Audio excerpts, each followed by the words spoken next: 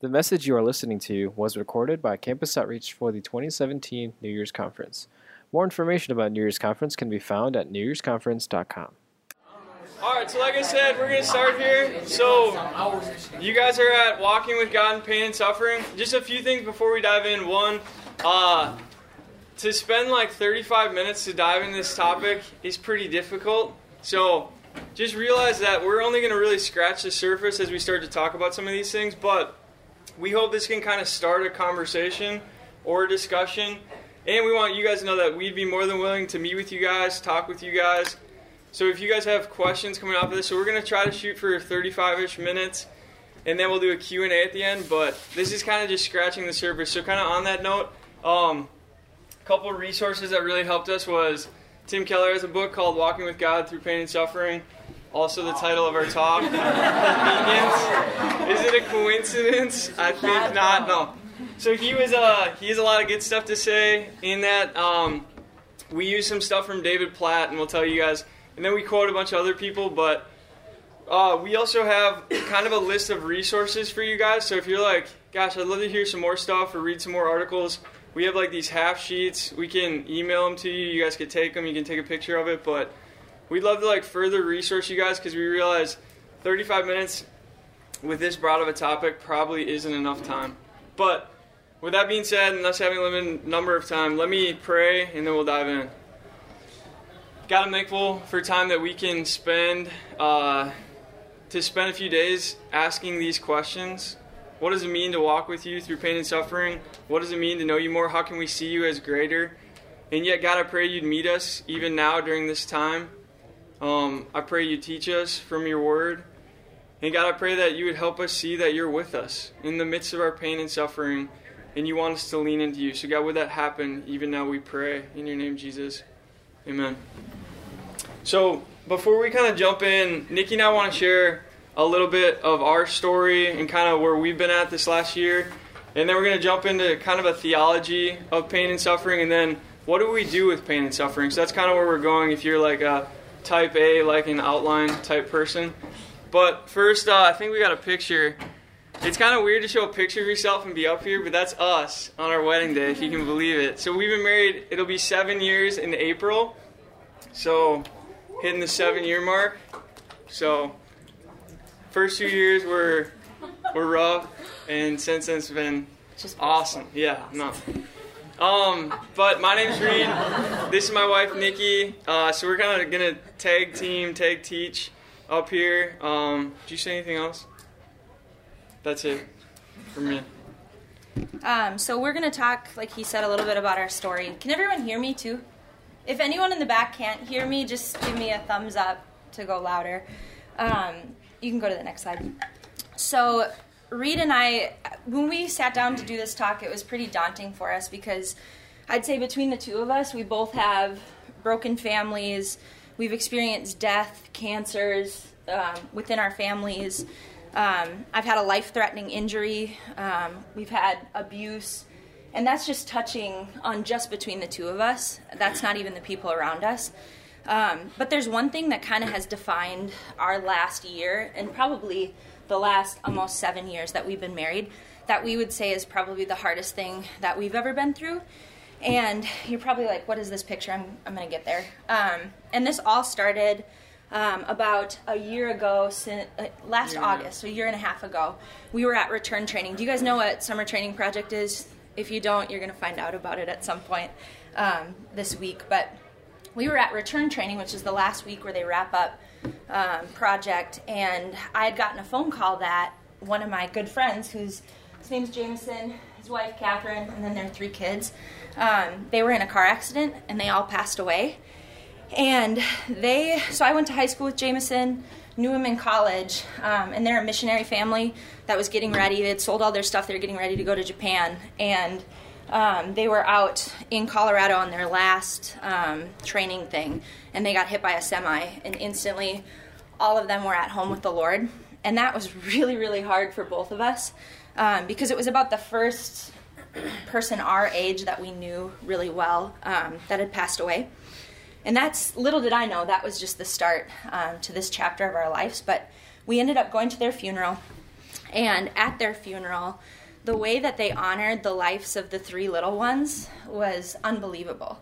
I mean, they sang I probably will cry thinking about it, but they sang each of them a lullaby and talked about story after story of how these kids impacted people for the gospel. And, looking at him, it's like, he's 3. Like, how does that work out?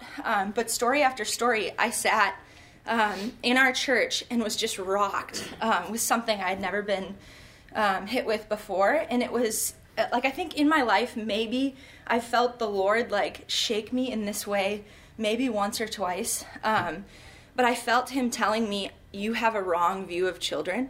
And if you knew me, like, at one point in my life, I didn't want to be married.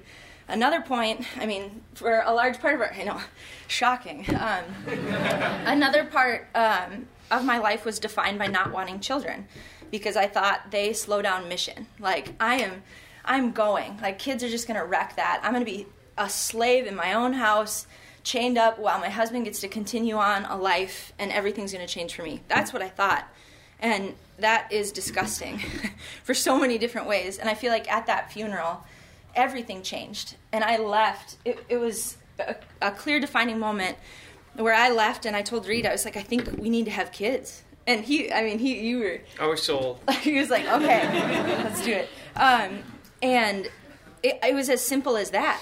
And so we left and we ran it by the people around us and asked them, are we crazy? Like, is this just a emotional low that we're just riding off of? And they were like, no, I think you guys should have kids. So everyone around us was giving us the thumbs up. And so we prayed about it and thought, let's try to have a family. And the crazy thing about it was we got pregnant within 2 months of that. And so it felt like, man, like, okay, obedience to the Lord, or heart change, obedience to the Lord.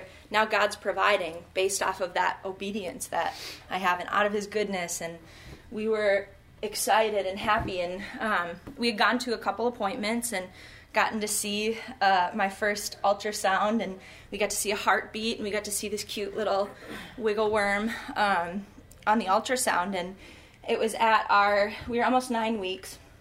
And it was at that appointment that we went in. And we found out that the baby had passed away 2 days before that. And man, I could describe everything to you in that room. And how all of a sudden it was just really sad and dark and confusing in a lot of different ways. And I think that really opened the door to, what the heck, God? Like, you changed my heart. First of all, we lost good friends of ours. Then you used it for good to change my heart towards you. Then you provided, then you took it away. And I think that has kind of marked our entire last year, creating questions in our hearts of, how did God change our hearts, provide, take it away, and then not provide again? It's not like, yay, like, oh, the week after that we got pregnant again. He left us in waiting. And then asking the question, is God good? Did he cause this? Who caused this? Is this just an entity of death in the world, or was it at God's hands? And where is he? So we were kind of left with all of those questions over the last year of our life. And so that's kind of where we're at coming in. And even as we were talking about giving this talk, as a leadership team, we were meeting, like, hey, Reed and Nikki, why don't you guys do this? And it was like, we're not like excited to like give this talk. And yet Paul, in his wise words, he's just like, just be real with where you're at and be real with how you guys walk through this, and that's going to help a lot of people. And so that's kind of where we're at coming in. And I wonder about you guys. Like, I wonder what your story is. Chances are it's maybe not the same thing, but there's probably pain. There's probably suffering there. There's probably something going on. And there was a counselor that shared with our staff team, and one of the things he said that stuck with me is he said, any story interrupted at the wrong time would be a tragedy. Any story, if you were to hit the pause button at the wrong time, would be a tragedy. And that line just stuck with me. And it just made me think, like, again, where are you guys at right now? Like, if you hit pause on your life right now, would you say, there's pain, there's suffering here? And at some point there probably will be if there's not right now. And so that's kind of where we're going. And yet, God's not done with your story. God's not done with your story. So kind of some introduction type thoughts. And then we'll move into a theology of suffering and then kind of how to walk through suffering. So just even unpacking that quote by just using the story of Jesus real quick. So if you think about the birth of Jesus, we just celebrated Christmas, right? And if you were to just hit pause at multiple points, even within the birth of Jesus, you'd be like, what the heck? This isn't how it's supposed to be. Like, so Mary gets pregnant as she's engaged. It's like, you hit pause there, it's like, wait a second. She's not married to Joseph, so she either had an affair on Joseph or they had sex before marriage, but something's not right in this story. And yet, that's how the Savior of the world was born, right? Or if you keep going, after that, Herod says, any baby under the age of 2, we're going to kill them. If you hit pause there, like, that's a terrible story. And yet, God wasn't done there. Or if you take how Jesus was born, he's born in a manger. So he's basically born out in the backyard, like, not in a hospital, not in a hotel. He's in a manger. It's like, that's not how the story of the Savior of the world is supposed to go, and yet God had a plan in it. Like, that's exactly how God drew it up. It's not like God was like, man, what just happened there? It's like God used that exactly the way he wanted to make that happen. So before we kind of jump into a theology of suffering, I just want to help you guys understand culturally, we don't really have good categories for pain and suffering. So Tim Keller... Well, I'll get to Tim Keller, but if you just think about how our culture works with Facebook, Instagram, Snapchat, Moochie was talking about this either today or yesterday. Everything kind of starts to blur, but he was talking about this. We live a filtered life. Like, we live a life that we want to project that people can see, right? And that's kind of what our culture values. Our culture values happiness, speed, efficiency, comfort, and so that automatically means if something is bad, painful, or hard, it's not good, right? Like, that's just culturally how we step into it. And yet, most of the time, God works through the slow, through the painful, through the long, through the hard, and that's how he works. And so, we need to develop categories for understanding this. So, Tim Keller says this. I don't know if we put it up there. I don't think so. Okay. Tim Keller says this. He says, the meaning of Western society, so what we value as a culture, is individual freedom and happiness. So then suffering is of no possible use. So if we only value individual freedom and happiness, suffering has no practical use for us. And if this is our worldview, the only thing to do with suffering is to avoid it at all costs, or if it's unavoidable, to manage and minimize the effects of pain and discomfort as much as possible. So, because as a culture we value individual freedom and happiness, we don't have categories for pain and suffering. So, when pain and suffering comes on our radar, what we do automatically is we run from it and try to avoid it, or we minimize it. Like, I need to stuff my emotions because this is a bad thing. And we don't have categories for how to deal with it. So, with the rest of our time, we want to help you guys kind of get categories for how to deal with it. But before we get there, just a few quick kind of snapshots of what suffering could look like. And it's hard to put suffering exactly into categories because suffering and pain exist on a wide level, right? So suffering to us might look way different than it would to someone else, and yet it's all real and it all can be very painful. So suffering, so one of the categories is suffering for evil. So what I mean by that is there can be suffering that exists as a result of something that you did or sin in your life. So say you're driving and you're drunk and you get caught, you're going to get your license taken away. So you did something wrong or something bad and you're suffering as a result of what you did. Does that make sense? Like, there's a clear tie to something that happened that was bad that you did. You know what I'm saying? And that could be called suffering. Other suffering, or a category for it, could be suffering for good. So the Bible talks about this a lot. Like, the idea of maybe having convictions on what the Bible says. The world could persecute us, or we could be suffered for what we believe to be true. And that's probably going to happen all the more. I mean, you just take categories like marriage. You take other categories now in our culture that are controversial. Taking a stand for those categories could produce suffering and bad things that happen to us, but they're good things we're standing for. Does that make sense? So that's another category, suffering for good. And then maybe the third category is universal suffering. And universal suffering are things like death and cancer. Like, they're inevitable and just parts of things that happen. Like, there's no real tie or connection to how in the world this came about, but yet it's still there. You know what I'm saying?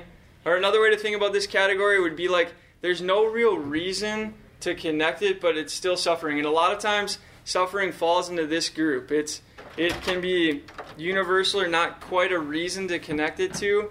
And there could be even more categories for suffering, but these are just 3 easy ways to kind of identify different categories. And yet, at the same time, it's not like enough to fill that out.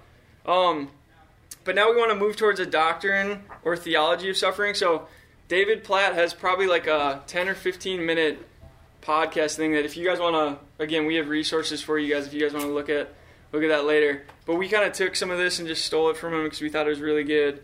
But essentially, a lot of times when we think about, so there's 4 things here with the theology of suffering. So 4 questions I want to answer when it comes to the theology of suffering.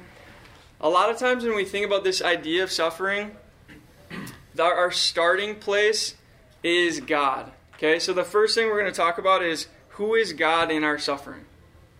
Who is God in our suffering? So Romans 8:28 says, and we know that for those who love God, all things work together for good. All things, including pain, including brokenness, including suffering, work together for our good. So one of the starting places we have to have when we try to understand or enter into a theology of suffering is who is God in the midst of our suffering. And most of the time our starting place is we ask the question, is God good? Like, why would God allow this to happen? And then the second question we usually ask is, if He isn't good, like, is He in control?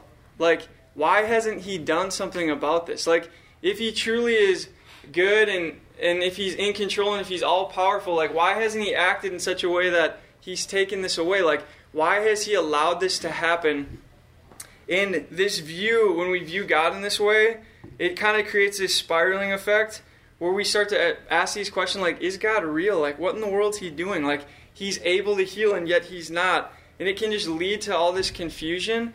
And yet, what Romans 8:28 tells us is that God is good in everything.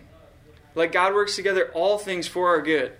Pain, suffering, brokenness. Now, that doesn't mean that that's going to be easy. That doesn't mean it's going to be a season of your life that you're going to be like, man, I'm so glad I went through that. But God is working it for your good. So there's actually another category that we can have of God in the midst of our pain and suffering, and it is He's working it for our good. Like, just because God is behind it can mean that He's the one who's orchestrating and illustrating it. Does that make sense? So we have to understand who God is.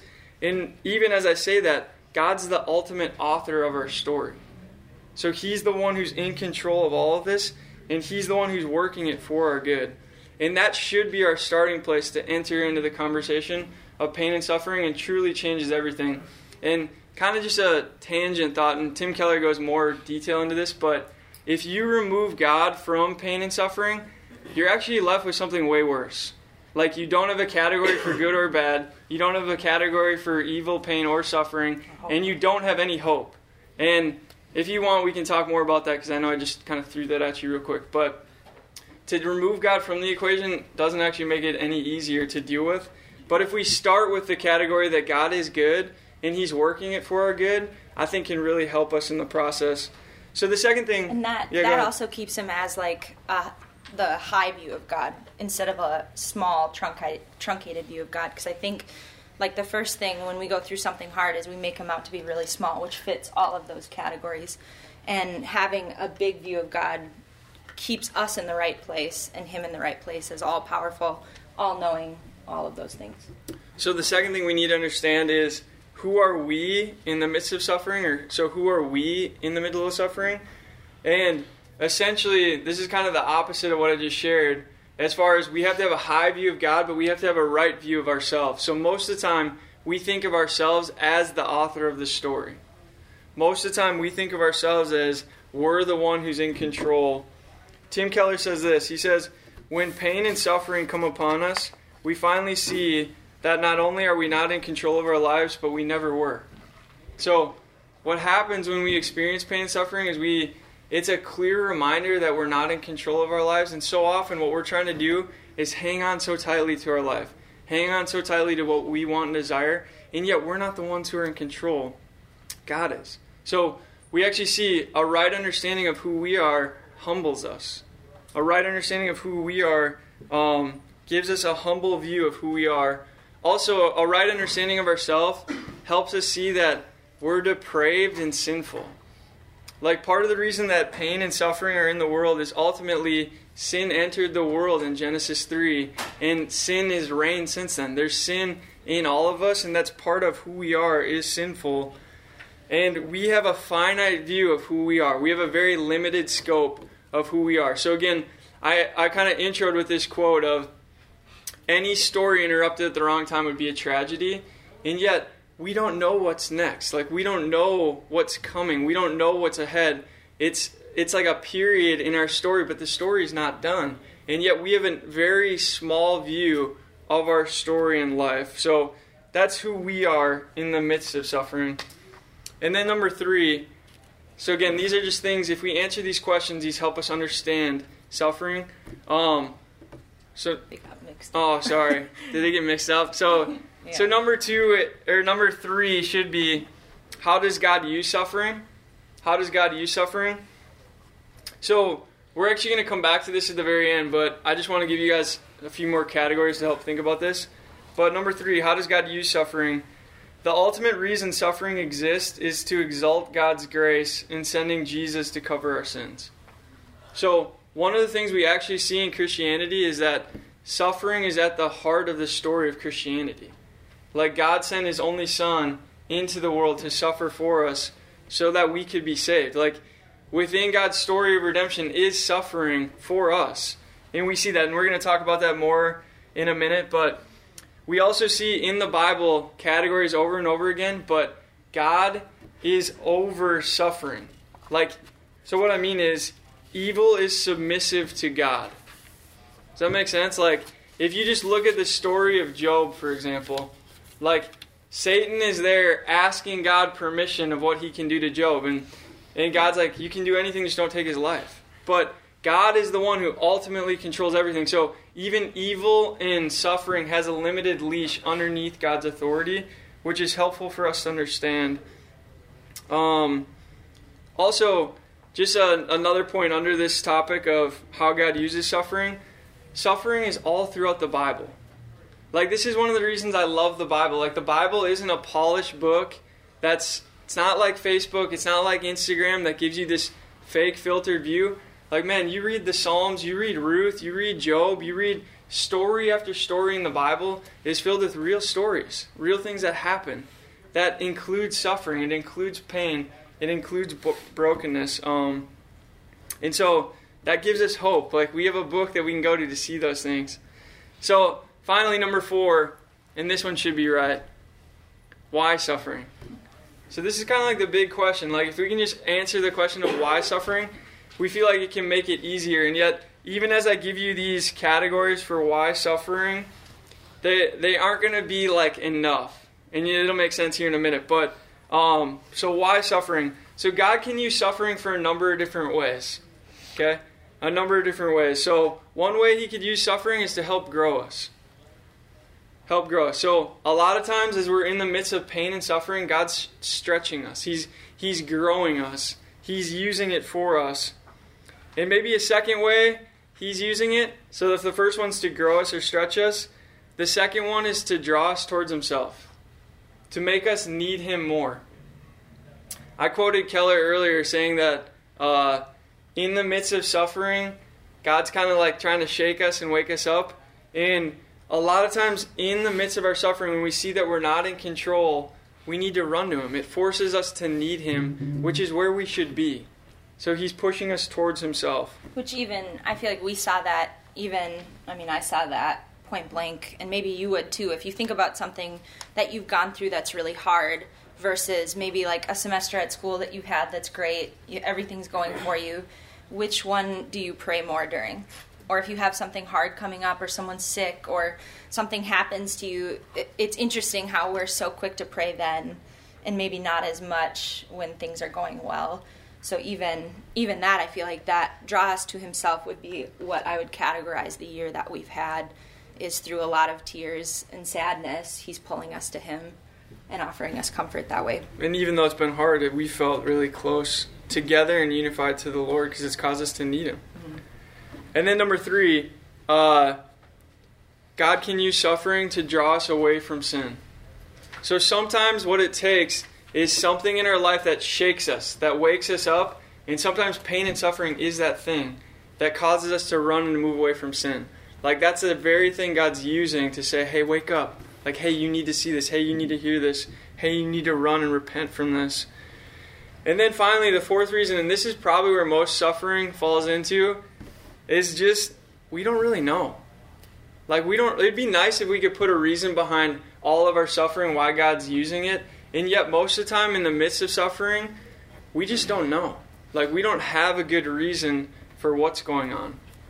Which, even in the midst of suffering, a lot of time it takes time in looking back for you to like, oh, like that's what God was doing. Like it can take like years later where you fully realize like, oh, that's what God was doing in that moment. So it's not like in the middle of it, it's probably not going to be super helpful to like try to stamp on one of these categories to what's God doing here. But usually looking back, you'll be able to identify maybe a little bit more of what God's doing. But a lot of times in the moment, it's like, I don't really know.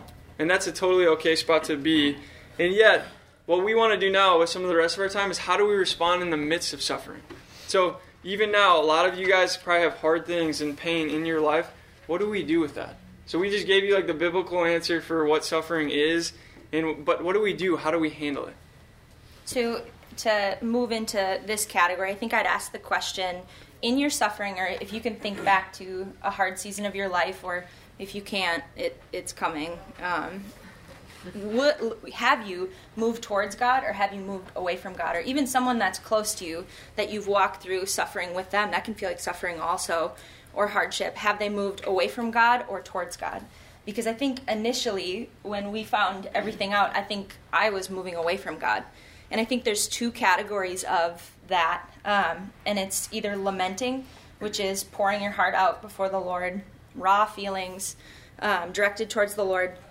Or there's whining, which whining has no real outcome. You're dissatisfied and you're just complaining about things. And Cofield says, I don't know if I put this up there. Can you hit next?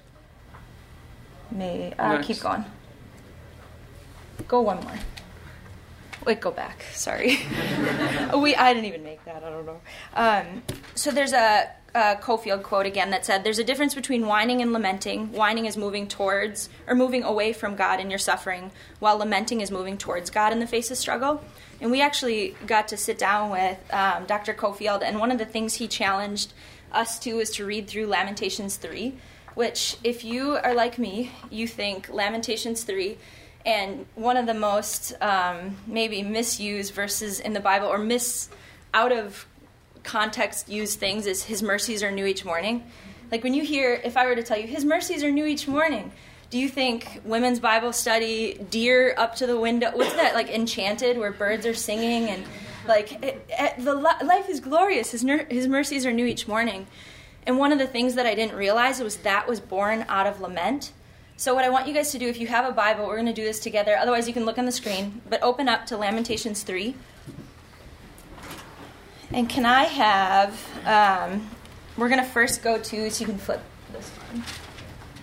We're first going to read 3:13 through 20. And can I have a bold volunteer read nice and loud 13 through 20? And before you do that, I want you to, I'm going to ask you the question, what phrases does he use to describe his pain? And it's Jeremiah. He's speaking towards the Lord, and he's speaking about, in response to the Babylonians taking over Jerusalem. So there's lots of death, lots of destruction, and this is his heart before the Lord. So can someone read 13 through 20, chapter 3? Who's got it? 13 through 20, loud. Yeah. He drove into my kidneys the arrows of his quiver.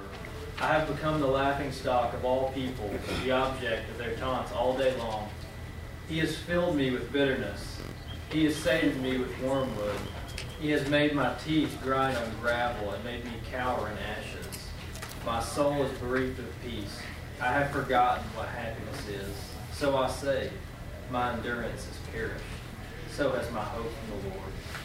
Remember my affliction and my wanderings, the wormwood and the gall. My soul continually remembers it and is bowed down within me. But this I call to mind. Wait, stop. Through 20. Yes. Cool. Thanks, Zach. So what do you guys notice? You guys can shout him out. What are the ways that what are the things he uses to describe his pain?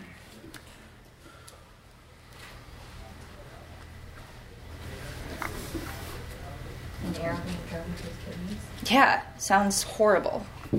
It's never happened to me, but it sounds horrible. What else? Being laughed and taunted at. Yeah, laughed and taunted at. What else? Teeth grinding on gravel. Teeth grinding on gravel. Yeah.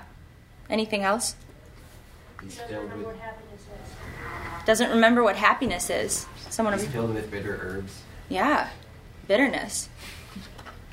Anything else?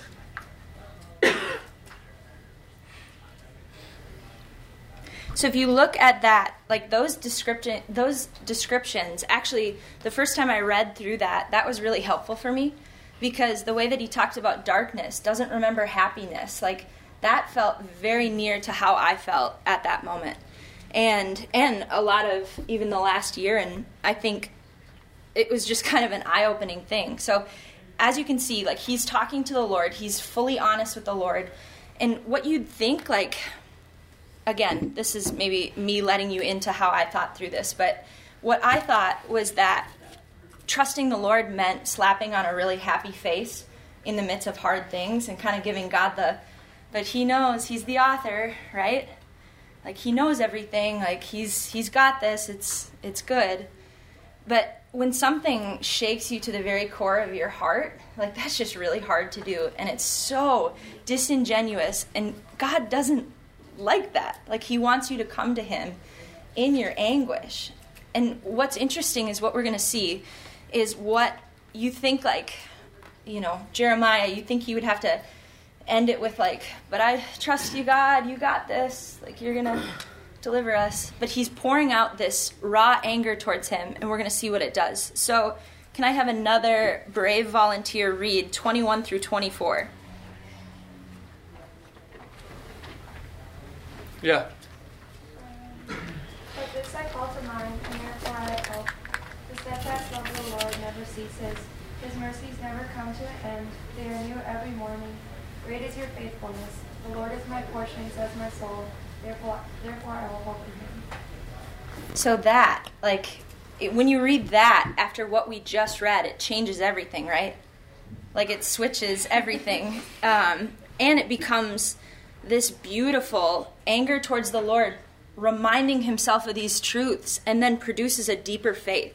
So in our suffering, the more that we direct our anger and feelings and emotions toward the Lord, it's going to draw you to him. You shouldn't turn away from him. You shouldn't make him into a small God. He's big enough to take your anger. He's big enough to hold everything you got, and he paid for it. So he wants all of it. He wants you to turn it towards him, and it's going to produce a deeper faith, and not the faith that you're the one standing there when you go through something hard, or when someone goes through something hard, going, that's okay, God's got this. You can deeply feel with people and deeply walk through whatever's going to come your way. And the other, if anyone, I guess all of you should read Lamentations 3 at some point.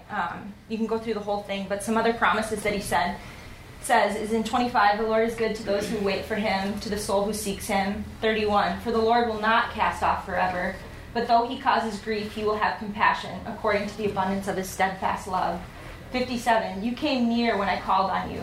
You said, do not fear. You have taken up my cause, O Lord. So this is all within that same lament to the Lord. And all of this kind of creates a purpose to our pain, so that means that this gives us a category to think that God often uses things that are incredibly hard or causes grief in our life, but it serves a bigger purpose to draw us to him.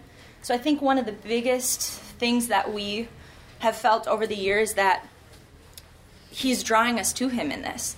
Like, he wants me bawling my eyes out every morning in the shower. He wants me when I'm happy. He wants me when I'm sad. He wants all of this to draw us to himself. And And it creates a deep, meaningful purpose in it. It's not just pain for the sake of pain. It doesn't leave you sitting in that darkness. It gives you a hope to move forward in growing closer to the Lord. And it ultimately creates us a longing for heaven. So Ecclesiastes 3:11 says, He has set eternity in our hearts. We wait for and He has set eternity in our hearts. So we wait for the day that we get to go home with Him. So like Reed was saying, we have the beginning of our story. We know the beginning. You can look back. You all were born. Then I hope all of you have a beginning of your spiritual story. When God saved you, He gave you a new heart. We can look back on that, and you can see all these stories are woven together. And then maybe you're right here, and you're in the middle of something. And maybe it's really hard. Maybe it's not. Maybe someone you know is going through something really hard. The sweet part about it is that we know the very end of the story is that we get to go home and be with Jesus, where there's no sadness, where there's no tears, where He keeps all of the babies, and He keeps all of the people who have passed away of cancer, or the pals, or all of them. Like, we get to go home with them and not have to deal with any of that. And that's our hope. And so we have this, the beginning, all these hard things, and then redemption, and then we're in the middle where we want to read ahead and go to the end of the book, but all of the things that we're going through are pointing us towards the end of the book too, and makes us long for that deeper than maybe we would have. And our pain's more than pain. We have purpose and hope with Christ. So just in ending, why in the world do we lament? Just helpful things like, why would we even want to lament and go through that process? And I think the biggest reason is because we have a God who cares and loves us. The Bible says, Hebrews 4:15, we don't have a high priest who's unable to sympathize with us in our weakness, but one who in every respect has been tempted with we are, yet without sin. Again, in this story of the gospel, we have a God who entered into our brokenness and pain for us. To suffer for us. He's well acquainted with our pain and brokenness and sin, and yet He did it to give us redemption and hope. So there's a lot of hope for us here. God is with us. God is for us. A guy by the name of Dan Allender says this. He says, God is not there simply to stop our suffering this side of heaven, but He is there. He's there in the midst of it all. So God doesn't promise that He's going to give us the fairy tale ending. God doesn't promise that He's going to give us exactly what we want, but He's there. And that's an unbelievable, comforting promise that the God of the universe is there for us. That gives us great hope. C.S. Lewis says it this way. He says, God whispers to us in our pleasures, speaks in our conscience, but shouts in our pain. And so God might be shouting at you, and He wants you to come towards Him, to move towards Him. And so even now, God's writing a beautiful story that is your life. And yet, if it interrupted at the wrong place, could be a tragedy. And yet, we get the promise He's not done. He's not done with your story. And He doesn't guarantee us a happy ending. He doesn't guarantee us the Disney perfect thing we want in the end, but He gives us Himself. And yet, Himself is enough. And it's a great promise that we get. So what we want to encourage you guys with as we close is big picture-wise, we want you to move towards God in the midst of your suffering and pain. So maybe there's people in this room that can help you, point you towards Christ in the midst of your pain and suffering. Maybe there's, maybe what you need to do, you've been stuffing your emotions when it comes to your pain and suffering. And for some of you, maybe you need to start journaling. Maybe you need to pray and cry out to the Lord like Jeremiah does in Lamentations. Have you ever thought you could be that real with God? You're grinding my teeth on gravel. I've just never talked to God that way. And yet, He knows what we're going through and wants us to come to Him in that way. He holds our tears. What are some promises that you can claim? You guys could just write these down. I won't read them all, but These are some of our favorites. Yeah, Psalm 139 verse 12 has been really helpful for us. You guys can just write that down. Psalm 112 verse 7, Isaiah 43:2, Isaiah 41:10. All of these verses are promises that you can claim in the midst of pain and suffering and can really help you in the midst of it. And then lastly, trust Jesus in the midst of this. He gives meaning to our pain. He's the source of our hope, and He gives us the promise of healing, either in this life or in the life to come. Revelation 21 says, one day there will be no pain, no more suffering. No more sadness. So whatever you're walking through, that maybe it'll be taken care of in this life, but we get the promise one day of heaven, where everything's going to be the way that it should. And that's what we're hoping for. That's what we're clinging towards, is that promise. But this side of heaven, we move towards Jesus in it. So let me pray, and then if you guys have questions or want to talk to us, we can. We will also put up, you can take a picture of it if it's helpful. We put together, if you want to flip to it now. Real quick. Keep going. Yeah, we put together just helpful things that met us where we were at. So if you're going through something hard, take a picture of it. Some of the songs are great. Otherwise, there's some helpful articles and sermons. So let me pray. God, I thank you that you're a God that moves towards us in our pain and brokenness, that you sent your Son for us, and that gives us true comfort. That we can rest in ultimate promises, that he who did not spare his own Son but gave him up for us all, how will he not also graciously give us all things? You've already given us Jesus. And yet, God, in the midst of our pain, in the midst of our suffering, it can be easy to stiff-arm you. It can be easy to move away from you, and yet so often in the midst of our pain and suffering, you're welcoming us towards you. You want us to move towards you in your pain. Like Lamentations 3, you want us to cry out to you. You want us to pray to you, and yet you're there for us. You're right there. And so, God, I pray that that's what would happen. In the midst of our pain and suffering, this side of heaven, we'd move towards you, that we would trust you. And yet, so often, we won't have the answers we want. We won't understand all the whys, but we have a God who loves us. We have a God who's good, a God who's working all things together for us, including our pain and suffering. And so, God, I pray that you'd help us to navigate walking forward. Would you help us to lean in community that'll push us that direction? And ultimately, would you push us to see more of you, we pray. In your name, Jesus. Amen. So, any questions in light of any of this? I know that, again, we covered kind of a lot in a really short amount of time, but any questions in the midst of any of this, or maybe a specific question, or even if it's super specific, you can come talk to us afterwards too.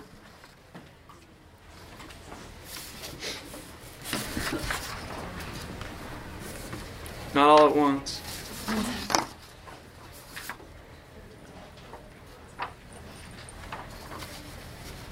Yeah. Do you think like pain and suffering can just happen, or does God always cause it? Like, can just bad things just happen, or like does it have to be? Yes. Yeah. So I've thought a lot about that question too. Yeah, do you want to start? I'll expand otherwise. Yeah, you should. I always get nervous up front, and I can't answer questions very well to begin with, so he can fill in my gaps. But I think that when sin entered the picture, I think that puts us in a different category. Like, I think yes to both of those things. Like, I think God has a sovereign hand over everything, but I think that because we're a part of this world and not the world to come right now, I think bad things can happen, but I think God knows about each of them. So kind of yes to both, if that makes sense. Yeah, so they can happen, and God still can use that thing for good. So it's not only that it just happened, like God still, it's not like, oh shoot, they got me. It's like he knows that, and he can actually still use that. You know what I'm saying? Good question. Yeah, great question. What else?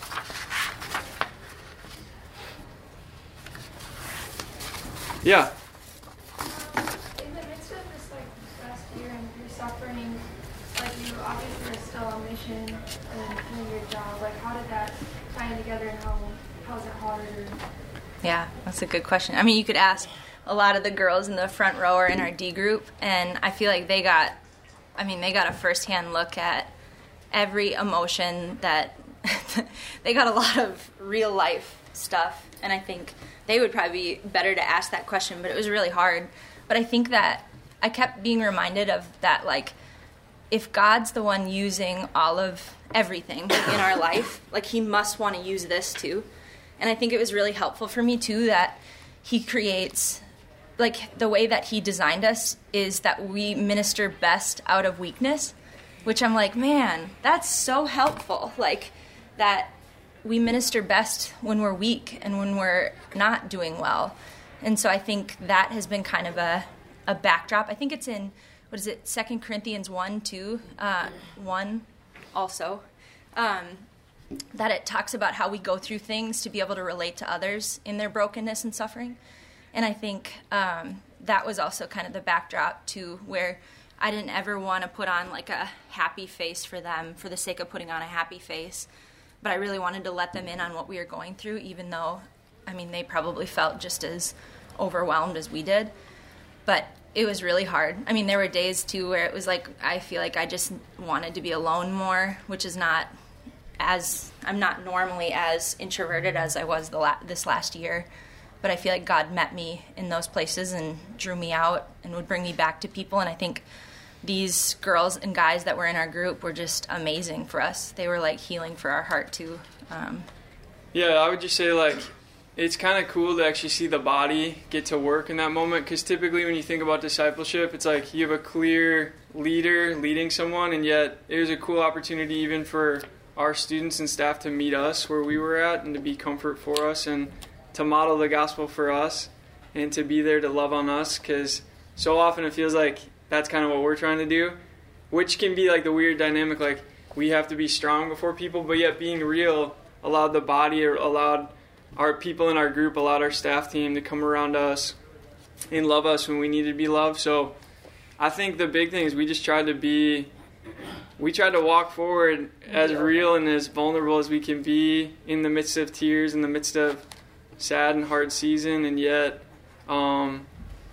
it feels like we didn't stiff-arm people in our lives, including people we were discipling, and they got to be that support for us, which further deepened our relationships and got to see the body at work, you know what I'm saying? Which was really cool. It's a good question. Yeah. What are some practical ways that you can walk through with somebody else some suffering? Yeah. So obviously this is more tailored towards personal, but speaking from experience, what were some really helpful things that your church, your staff members did to you? Because, like, leaving you alone isn't the best, but also intervening and just giving you perspective isn't the best either. Like, yeah, that's such a thoughtful question. I think even asking you that, you'd be such a great person to probably walk alongside somebody. But I think having the boldness to ask, like I think so many times if you've had someone around you that's really hurting, you don't know how to ask them things, or you're afraid if you ask them something that's going to stir up everything and it's going to make them more sad. But I think the boldness to just ask them how they're doing, or make observations like, hey, was that hard for you? Was it hard to do this? But, like, tell me about your week. I think just being there was really helpful. Have you guys seen that video of the bear goes down in the hole? It's like the empathy video. Oh man, it's gold too. I wish we would have put that up there. But it's this cute video about how to empathize with someone instead of sympathizing. So I think the empathy part is really like walking alongside them and trying to feel what they feel too. So I think some of the most helpful things were we had people within like a day of telling people, it seemed like friends of ours just showed up. They were like, hey, we're going to cook you meals. And I was like, oh, we don't need meals. Like, I'm fine. And they were like, that's okay. We got you a freezer full of meals, so you don't need to think about food. Or another friend of ours, both came over and just cried with us. And those things were like some of the most loving things that people did, was to just show up and be there and ask questions and be present, I think. I think creating space to feel is... A lot of times in our culture, we try to shut down feelings, especially negative feelings, and I'm kind of gearing this a little bit more towards guys. Girls are a little bit better at this. God has wired you in such a way you can express your feelings, the good, the bad, and the ugly, which is awesome. And yet, guys, a lot of times we try to suppress our feelings, so creating a space that you can kind of hurt, mourn, cry is really valuable, because a lot of times what we want to do, because our knee-jerk reaction is we don't know how to deal with hard things, is we try to shut it down rather than just letting us walk through it. So a lot of times we found ourselves, so many times people try to give us like a half-truth that wasn't really helpful. Like what would be helpful is, man, I'm really sorry you're feeling that way. Like, I'm here for you. But a lot of times someone would say, well, hey, it's okay, you guys are young. And it's like, Okay, that's not helpful, right? We are young, you're right. But that, again, so like things like that. So sometimes like speaking less, listening more, and helping draw them out versus trying to like give them truth, or even like at points in the midst of, especially like at the start of real pain and suffering, their heart might not even be ready to receive truth or the Bible. So rather than just like quick slapping Romans 8:28, which is true and it's a great promise for us, but maybe just starting with, hey, how are you feeling? Like, what's going on right now? And just asking some questions. And you might get to praying and you might get to reminding them of truth and some scripture, but right away just creating a space just to feel is, I think, a really good thing. So. And you can use Lamentations 3 too. I think there's a couple on our staff team that have gone through some really hard seasons, and I think even them, because I fell into the category where people would tell me these things, like the verse that was out of 2 Corinthians about relating to others in their suffering. They'd be like, well, you're just going to be way more equipped to walk through suffering with people. In the moment, I was like, I don't want that. Like, I would rather walk, I got all these things that I've gone through in my past. I feel fine about walking girls through all these things, but I don't want this. And so I think, and then the couple on the staff team would send us text messages about verses that were really honest and helpful from Lamentations 3, or the verse that we quoted too, the darkness is not dark to God. Like, they would quote that verse hung in our shower it's still in there. And I'd look at it every morning because that felt like more truth to me, that in the darkness that I felt, instead of the, hey, his mercies are new each morning, the thumbs up verse. But that's a really thoughtful question. That's good. Any other questions?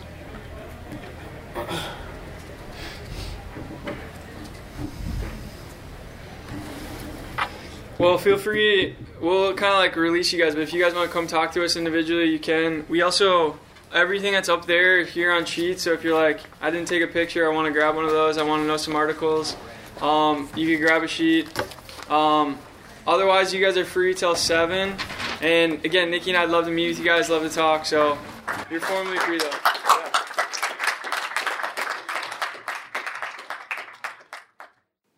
Thank you for listening to this message from Campus Outreach. Feel free to make copies of this message to give to others, but please do not charge for these copies or alter the content in any way without written permission from Campus Outreach. For more information, we invite you to visit us online at newyearsconference.com.